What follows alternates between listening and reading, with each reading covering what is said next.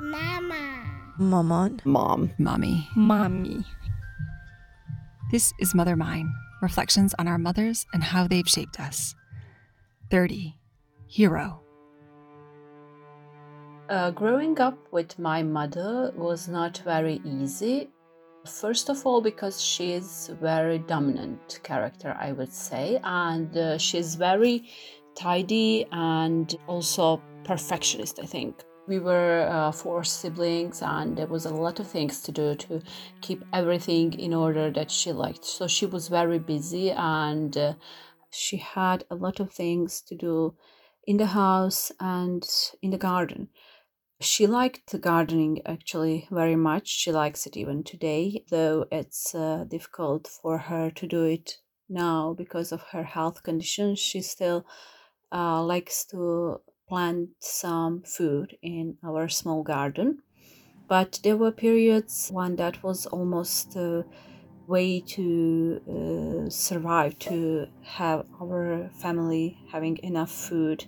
And thanks to her, and of course to my father, even in the period of war when many people were struggling to survive, were coping with hunger, we were never hungry thanks to both of them. That was 1990 to 1995 war in Bosnia, and it was a really difficult and challenging time for my whole family in many aspects. But for my mother, it was especially challenging period because we had to flee our home, and we became internally displaced persons. We were not having our house anymore or anything else. And in after-war period also, when things started getting back to normal, my father started working again, but the salaries were so low and life conditions were so difficult that she was forced to plant other people's garden so we would have enough of food. So in that way, my mother was a real hero, a real fighter for her family. My mother is not very educated person. She is only a primary school graduate because she did not have opportunity to study more in that period because it was in the beginning of 1960s, and it was a very difficult period. She was from a village, and the next generation, for example, her sisters, younger sisters, had chance to go to high school, to get more educated, even to university, but in her period it was not so.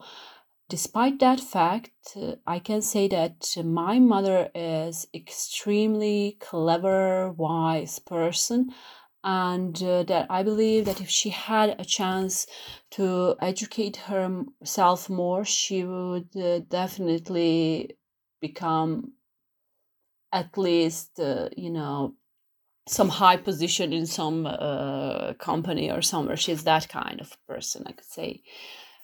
Because of all this, I think she invested a lot in our education.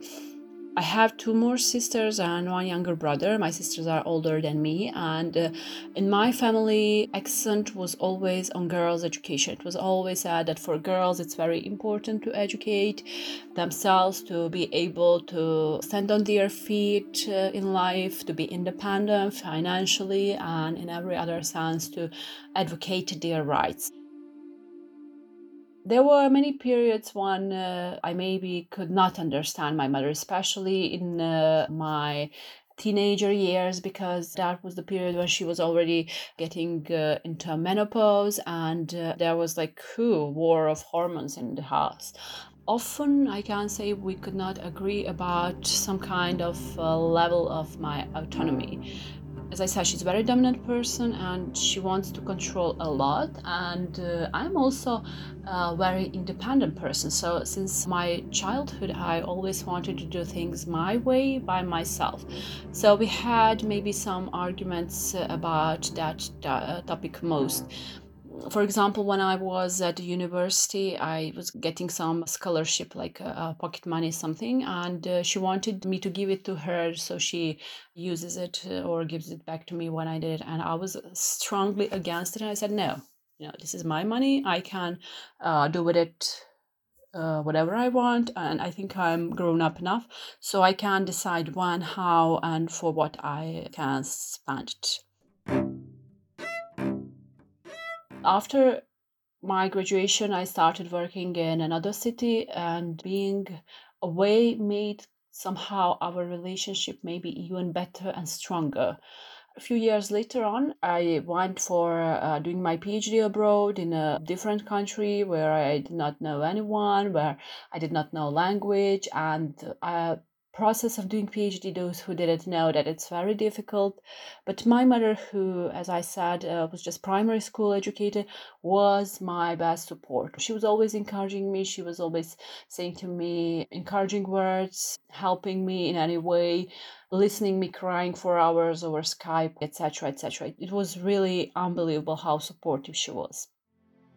I can say that who I am today, I am definitely because of my mother, and that we are probably not aware how important our parents, our mothers are in our life.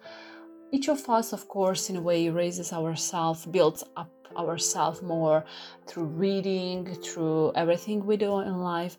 But there is some subtle messages we are getting from early childhood on in our life. And those are some things that cannot be replaced or done later, added later in our life if we don't get it. So I think I got a solid basis of good moral, good working ethics, about basics in life, about some order in life, and I think all those characteristics helped me become who I am today, and that they will be helping me through my life until then.